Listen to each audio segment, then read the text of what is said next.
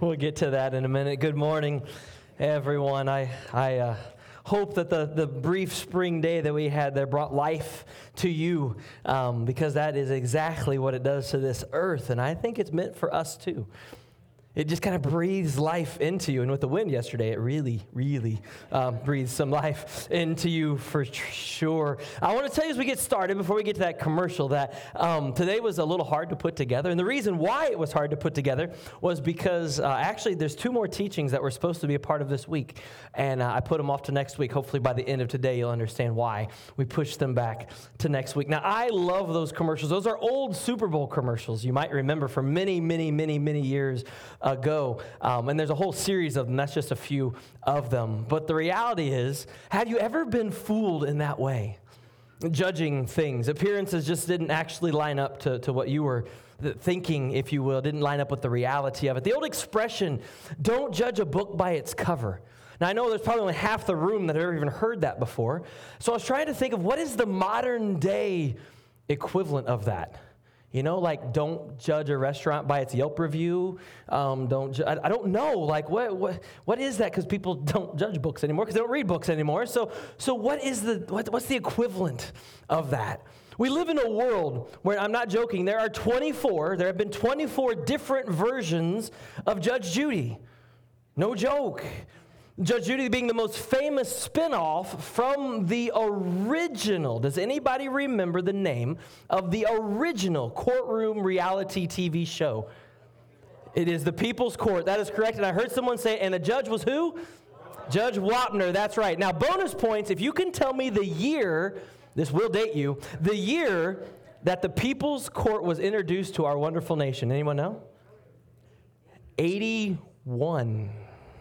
1981 is when the People's Court started. That's a long time ago. Absolutely. And here's the thing. Those are just the shows with the word judge in them in the first position. There's actually been 30 other different variations of some type of judge show with the same idea. And I am positive that's because we in America love our justice, right? That's why we have so many No, it's not. It's because we love to judge others. That's why. And in this case, we really like to watch other people be judged. There's something about it that just makes us feel better about ourselves. Is that not true? You did not watch those shows, or do not watch those shows, because you were hoping, for that guilty verdict because justice needed. That wasn't it at all. All right, let's be honest. Today's text that we're going to study is famous for many reasons. The first reason should be because it's the words of our Lord and Savior, Jesus Christ. And these are a command. It's a very specific commands to his followers. Just like last week's famous verses, they were revolutionary to those that heard them. These were no different. Last week's love your enemies, do good to those who hate you, bless those that curse you, pray for those that mistreat you. None of those were suggestions. Those are all absolutely commands from Jesus. But these are in opposition to nearly every single worldly tendency that you and I have. There's a verse between last week's teachings and this week's teachings. And this very short verse, this very short message sentence from Jesus actually sums it all up. He simply says in verse 36, Luke chapter 6, verse 36 is where we'll start today. He simply said this, be merciful as your Father is merciful. That sums up both of the teachings in one very short sentence. To whom are we to be merciful? There are no parameters. It's to everyone. Why? Why? Well, in following these verses, both last week in the idea of not hating our enemies, to love them, to pray for them, to bless them, and in this week when talking about judgment, Jesus shares with us very practical ways to be merciful as he is merciful. It seems as if in the society we live in, and I don't think this is anything new to just our day and age, all of us are we have a tendency to detect a problem in someone else's life.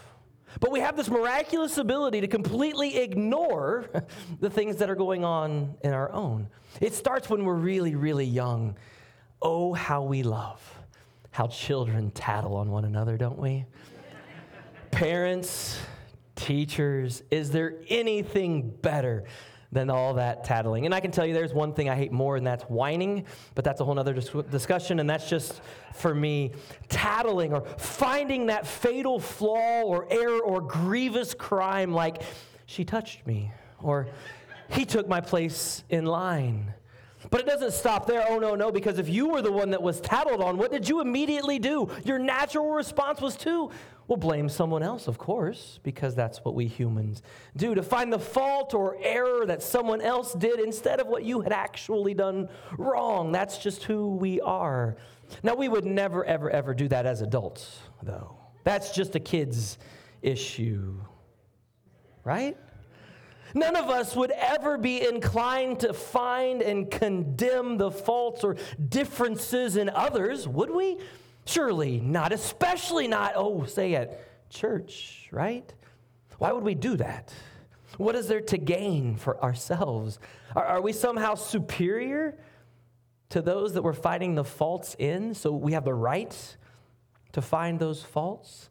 Now, those are all what we call in the literary world rhetorical questions, meaning that they're questions for you and I to hear and you and I to answer in our own minds and then apply them as we begin Jesus' teachings today. And so what you've got to know as I begin is this. This is the reality of this particular message. If you wondered, who is Jesus talking to today? Who in the room or who listening online is Jesus talking to? I will confess right off the top, he's talking to me first. Completely, absolutely, it's something that I can struggle with too. So this message may not be for you. You might get the week off. Just go ahead and check out. You're good. You'll be just fine.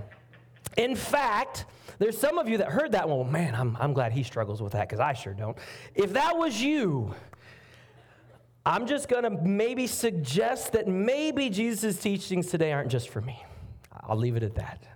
Maybe his words are something you need to hear and take to heart as well. Now, some of you are wondering what on earth those goofy commercials have to do with anything. I think they're very applicable to the passage we're about to read. Luke chapter 6, beginning in verse 37. We'll read the whole passage first and then go back and break it apart. Do not judge, and you will not be judged. Do not condemn, and you will not be condemned. Forgive, and you will be forgiven. Give, and it will be given to you. A good measure, pressed down, shaken together, and running over, it will be poured into your lap. For with the measure you use, it will be measured to you. He also told them a parable. Can the blind lead the blind? Won't they both fall into the pit? The student is not above the teacher, but everyone who is fully trained will be like the teacher. And then the most famous part of it all. Why do you look at the speck of sawdust in your brother's eye and pay no attention to the plank sticking out of your own?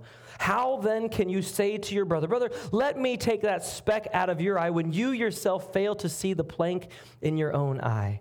You hypocrite. First, take out the plank from your own eye, then you will be able to see clearly to remove the speck from your brother's eye. Now, all of those tie together into one teaching. The first and the last parts are usually paired together, and oftentimes they are taken completely out of context, and they're used to justify all kinds of wrongdoing and especially wrongful living. So let's look at them together, and then we'll bring in the amazing truth in the middle later on. The first part, do not judge, and you won't be judged. Don't condemn, and you will not be condemned. Forgive, and you'll be forgiven. Give, and it will be given unto you. Two negative commands. Don't, and then do and do. Don't judge, don't condemn, do forgive, and do give. Now, what does this all actually mean? It's a great question. Because if you have ever questioned someone's decisions or actions in this lifetime, then it is quite possible that they might have responded with something to the effect of, hey, don't judge me. Fair enough? Is that what Jesus is saying in this verse? Because this is a command of Jesus. Because it's a command of Jesus, it is essential if you're a follower of Jesus or you're seeking to discover who Jesus is, that you understand what he is telling us not to do here. So let's start with the negative. What does he not mean? What is he not telling us, all right? There's one really obvious right off the top. He is not telling us, absolutely not prohibiting the exercise of justice within the court of law. God's word actually upholds the rule of law. As a matter of fact, a lot of our laws are based on God's word.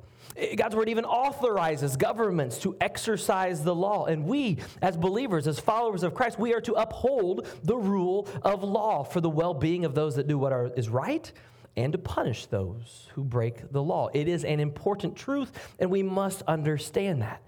Because if we don't, if we improperly apply this command, then this is what can happen. Within the justice system, within the legal system, you get a jury full of people that believe, judge not lest ye be judged. I can't judge anyone. And if this is the case, then they as jury will be useless.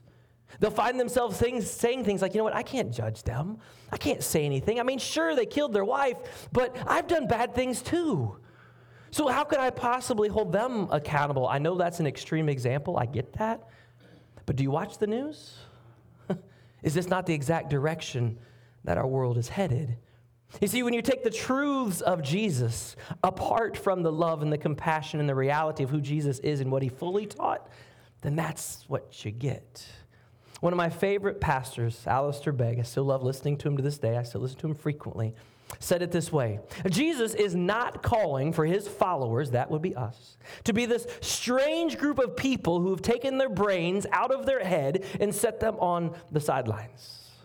You see, Jesus does not want us to throw out what he referred to as our critical faculties, our critical thinking skills, our common sense even.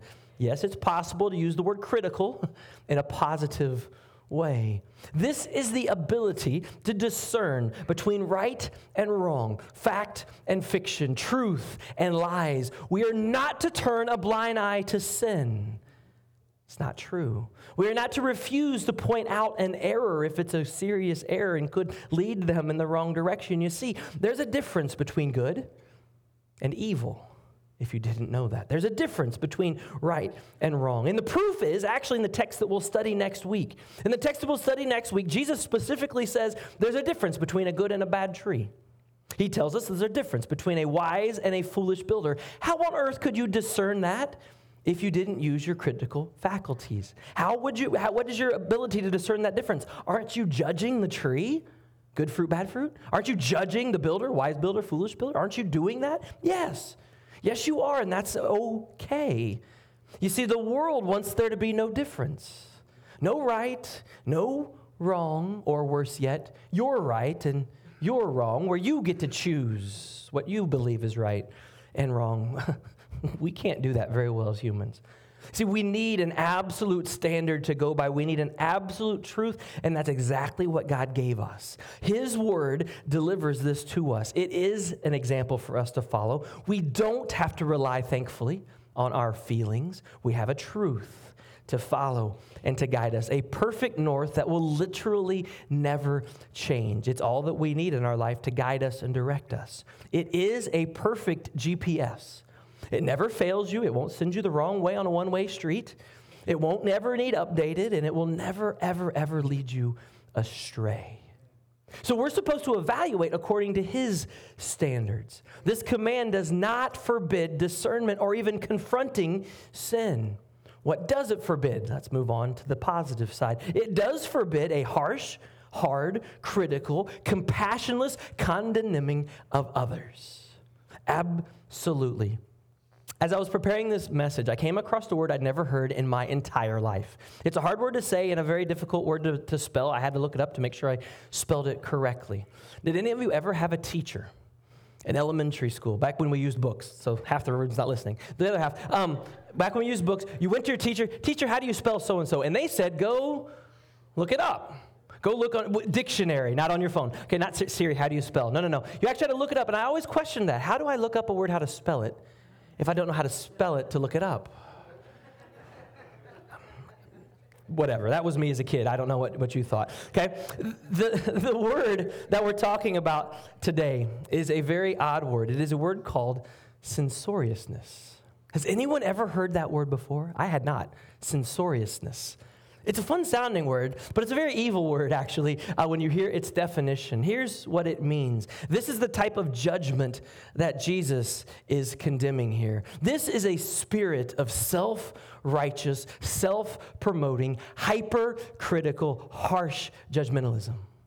That is censoriousness. The exact opposite of the verse we started today with, "Be merciful." as your heavenly Father is merciful. This is the type of judgment that is used by those that refuse to examine themselves. I do no wrong. I look for everyone else. They replace that with a careful examination of finding faults in other people. They'll go out of their way they'll literally sit and just watch and just wait for someone to make a mistake. They'll just wait for it to happen. This is negative. This is destructive, that type of finding faults with others. And worse yet, there's a lot of people that fall in that category that enjoy it. They take some pride in finding fault in other people. Now, obviously, that's not very merciful. So let me give you an example of this type of judgmentalism. It's a simple story. It's a story of two men who lived in a certain town. One man was incredibly rich, an incredibly powerful man, had everything this world he could ever want, all the sheep, all the cattle that he could ever need, and more. The other man was a simple poor man. He had but one ewe little lamb, the story goes, that he bought. He raised it up and grew up with it and his children. He shared his very own food. He drank from his cup, and the lamb even slept in his arms. The story goes that a traveler came to that rich man, and as was custom in the day, when a traveler came in, you needed to provide for them a place to sleep and a meal prepared. Well, he went to prepare that meal, but instead from getting from his own supplies, his own cattle, his own stock, he decided to go out and slaughter that little ewe lamb of the poor man, and he prepared that instead for the traveler who had come. Now, some of you might recognize that story. It comes from 1st or 2nd Samuel chapter 12. It's a story being told to King David by a prophet named Nathan. As David is told that story, it says that he burned with anger against that man. The man who did this, David said, must surely die. He must pay for that lamb 4 times over because he did such a thing and had no pity. David was being censorious. At full extent of the word. Did the man do something wrong? Absolutely. Should he be punished? Absolutely. That's not the problem.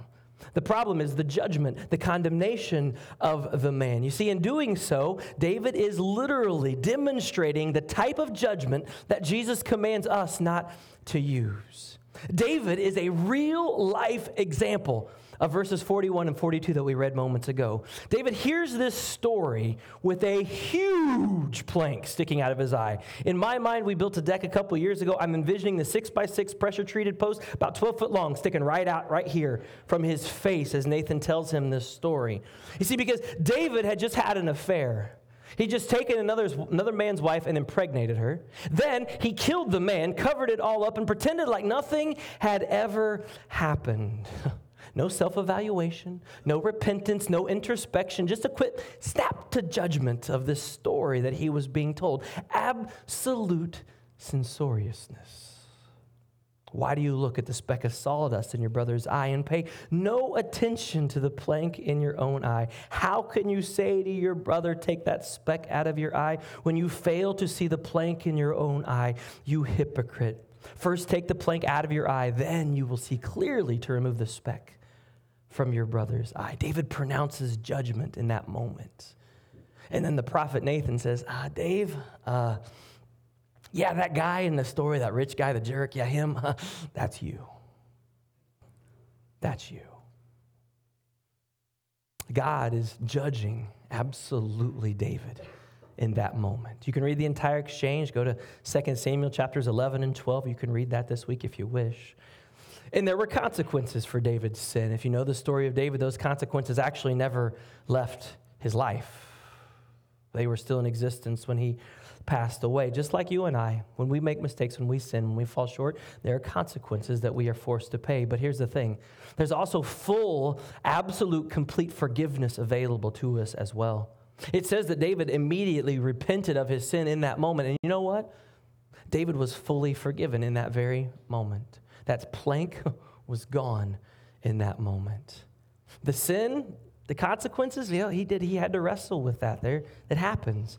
You see him, you read about him wrestling through all the book of Psalms. There's so many Psalms written as David struggles with the consequences of this very sin. So was Nathan wrong? Did he sin in pointing out the sin, the flaws in David's life? No.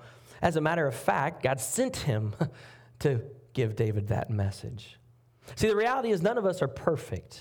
None of us are perfect. So what do we need to do? How do we get that plank out of our eye? Well, we start every day before the throne of God. And every day when we start before the throne of God, and every night before we go to bed, we go before the throne of God and we say, God, please forgive me for the things that I have done wrong. Thank him for his grace and his mercy in our lives. And by doing this, you then get what is called a pure heart, a clean heart. I'm going to read another Psalm of David's right now, Psalm 51. It's beautiful, beautiful psalm. Let me read it to you. Have mercy on me, O God, according to your unfailing love. According to your great compassion, blot out my transgressions, wash away all my iniquity, and cleanse me from my sin. For I know my transgressions and my sin are always before me. Against you, God, against you alone have I sinned and done what is evil in your sight. So you are right in your verdict and justified when you judge. Surely I was sinful at birth, sinful from the time my mother conceived me. Yet you desired faithfulness even in the womb. You taught me wisdom in that secret place. Cleanse me with hyssop, and I will be clean. Wash me, and I will be whiter than snow.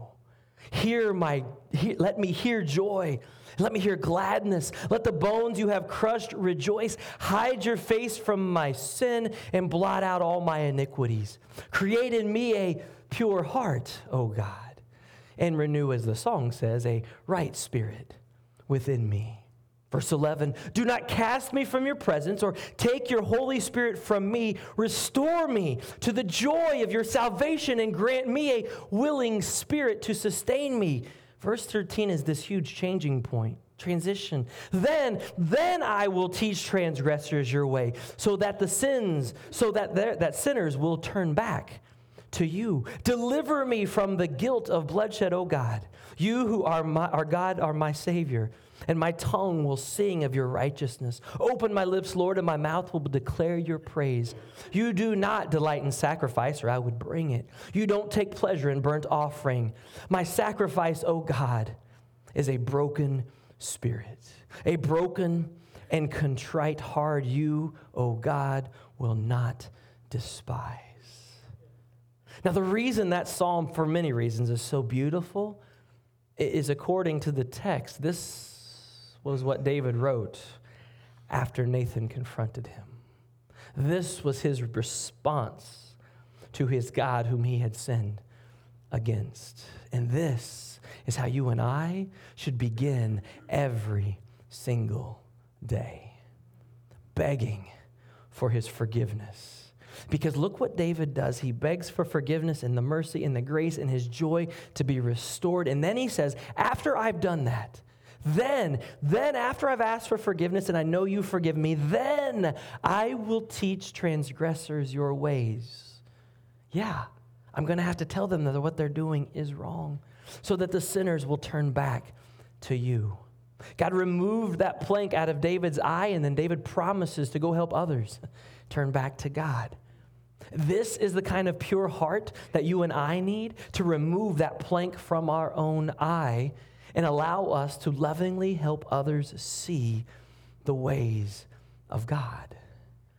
We are not to judge and to condemn. We are to forgive and to give. And Jesus tells us in this illustration why. You can't lead someone. If you're both blind, you're both going to fall into the pit. You got no chance of getting to where you need to get to. The student isn't above the teacher, but everybody who's fully trained will be like their teacher. They'll know good from bad. They'll know right from wrong, and they'll know how to lead them to the Lord. But we are not qualified to judge and to pronounce condemnation. Now, I might say, something to the effect, like, I don't really do that. I mean, I might judge a little bit, but I don't condemn anyone. But do we really? Think of the words we use sometimes. Now, we're good Christians. We use very colorful language to describe these things, as not to sin, of course, right? What do we say with our tongue? Well, we'll disguise it. We'll say, like, did you hear about what so-and-so was doing? They should be so ashamed of those things. Can't imagine. Clearly, that person is on the wrong track. But we should probably pray for them, shouldn't we? Yeah, we should probably pray about that. But I can't believe what's happening in our neighborhood or in our school or in our church or in our neighbor's house or whatever. I just can't, but we should probably pray about that. No, you got it all backwards.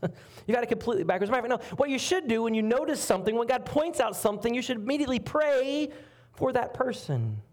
That's the first thing you should do. And your prayer obviously should be for God to deliver them from whatever is happening in their lives. But furthermore, your prayer should be, God, how can I go to that person and show them the love and the mercy and grace of God?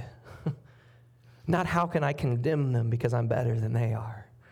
Because I don't want to fall into the same pit that they're falling into. God, I know I'm a sinner. Please forgive me. How can I help them in their time of need? We are to be discerning. We are to use our critical senses to allow God to help us identify those in need, those in trouble, and then show them the same grace and the same mercy that he has showed us. He directs us explicitly to forgive. He actually says that multiple times throughout the Gospels. That does not mean to excuse the sin. Oh, it's okay, just do whatever you want. No. It doesn't mean to deny the sin. Oh, well, that's just what they want to do. No. It doesn't even mean forget about the sin in hopes that maybe one day it just passes away. No.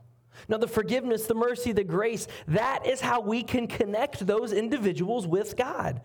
We demonstrate to them how he has showed us these things in our lives. So then they can see that it is now also available to them in their life. It's driven by the Spirit of God within each and every one of us. And by the way, it's not optional. It's not optional. This is a command from Jesus. Forgive and you will be forgiven.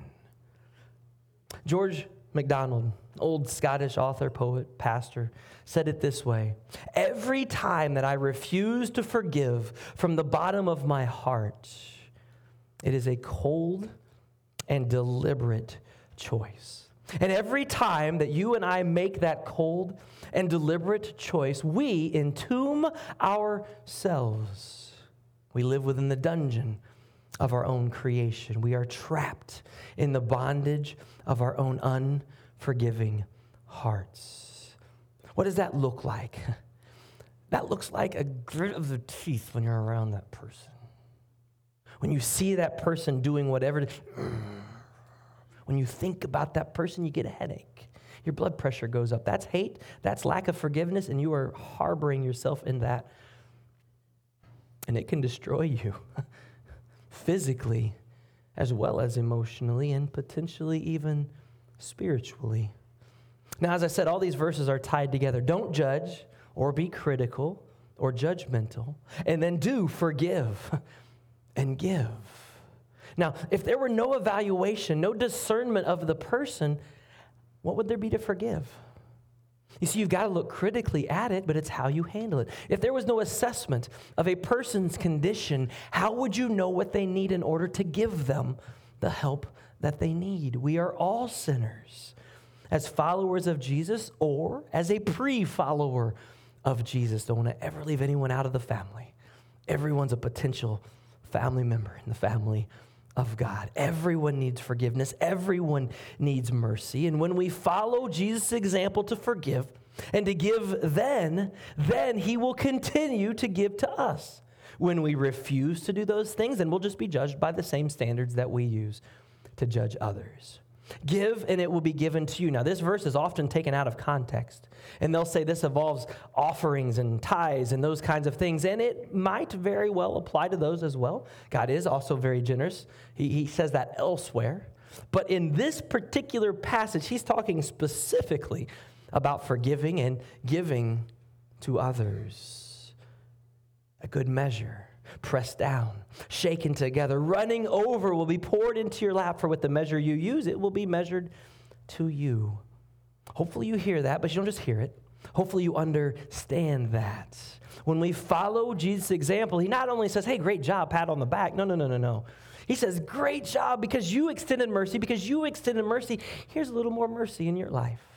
Here's a little more forgiveness in your life. It's going to flow all over you. As a matter of fact, you're going to be a forgiven, grace-filled, merciful mess. Because it's going to be running out of you all over the place, and people can't help but notice because you can't help but share it with other people. You couldn't keep it in if you wanted to. Now, I want to ask you a very real question. What would this place look like if all of us lived out this example?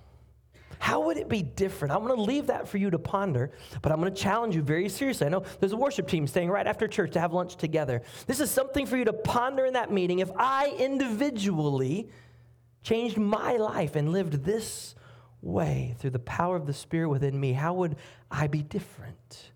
But I would challenge the rest of you, go to lunch with somebody after church, talk about this. How could I change? And it's only you that could change because you can't change anyone else. So how is that going to work? What if I did that? What if I allowed the Spirit of God to help me live this way? How would I personally be different? How would that change my family? How would it change my friends, my coworkers, my neighbors? How would it change the bride of Christ right here? How would we be different? What could we be doing differently? It's an incredible thought, but it should be more than a thought because this is a command of our Savior. It's a hard truth. Yes, it is. And there's another hard truth on the flip side of this, and you can call it whatever you want, but God's called me to deliver honest and the truth, his truth, not mine. If you don't know Jesus yet, if you've never acknowledged that he is the Son of God, that he came to this earth and he lived a perfect life, which you might not understand if you're still learning about Jesus, that's okay. But he never sinned. So he alone could be the only one that could offer himself up for us, offer his life in exchange for ours, so that we could be forgiven and so that we could spend eternity with him. If you've not admitted that you are a sinner, just like me, if you've not admitted that you are lost and you need Jesus to forgive your sins, you need Jesus to help you through this life, if you've not done that yet, then there's a reality that awaits you. There's a judgment that absolutely awaits you, and it's not by me, and it's not by anyone looking over their shoulder in this room. It's a judgment by the Most High God, the creator of the universe, who happened to be your creator as well. And he created you on purpose, and he created you for a purpose, and that purpose was not to spend an eternity apart from him. It was so that you could live in the light of his glory and his grace in this life, and you could live this life to the fullest so that you could have an eternal life with him forever. He created you to be loved by him, and he created you to love him. And the question becomes, have you made that decision? Because as un-American as it might sound, you will not be allowed one day to stand before God, before his throne, and say, hey, don't judge me. That won't happen. It can't happen. But believers, before you think we're off the hook, it's real easy to look at these passages and just cast them aside like, well, that's not me. I don't really do those things. I ask us all to evaluate, to judge ourselves, which absolutely is a good thing to do, and ask God to free us from the sin that does exist. All of us are sinners. Ask him to free us from the sin that does exist in my life. And if God, for some reason, I can't see it, help me. God, if I won't admit it, help me. God, if I can't get rid of it, help me. I can't get this plank out of my way to help others see clearly without God removing it. And I want so desperately to help others see that path clearly. Because if they can see that they've been deceived by the evil one, and I can see that I've been deceived by the evil one, then we both can start on that path in a better direction. This is hard stuff. This whole passage, this whole teachings of Jesus, this is a hard section of Scripture. Easy to listen to, hard to put into practice. This could be a difference. You look at the world around us. Everyone is hyper-judgmental. Everyone is always criticizing everyone else. We should be different. And this is one of the most obvious ways which we can be different. And it's not an option. It's who we're to be in Christ. Father God, as we come before you in this moment and we consider our lives, and maybe we don't think of ourselves as judgmental, and maybe, hey, there are definitely people in the room who aren't. There are people in this room who do have that grace and ability to extend your grace and mercy and love to others in ways that some of us only can dream of at this point. But Father, the majority of us in our room don't fit that description. Father, I could pick topics. I'm not going to. But I could pick topics that people in this room would get them riled up faster than you could imagine. Their blood would just start to boil. Their face would turn red because of that group or because of that people or because of that situation. And Father, that should not be our response. Oh, yes, we should absolutely cry out for help for those people. We should be angry when it's leading people astray, absolutely, but not angry at them. Angry at the evil one who's deceiving. And we should rush in with our prayers first and foremost, but then our words and our forgiveness and our mercy and our kind actions of giving to those people the truth of your word that begins to lead them away from that path of destruction and onto that path of life. And Father, we're not going to be able to do that if we're sitting around looking for problems, looking at what everybody else is doing wrong. We'll never be able to do that. We'll never be able to lead people in your direction. So Father, whether they're just thoughts in our mind judging others, or they're words that we speak behind their back, I pray that those words are all replaced with prayers. Prayers for forgiveness in our own life.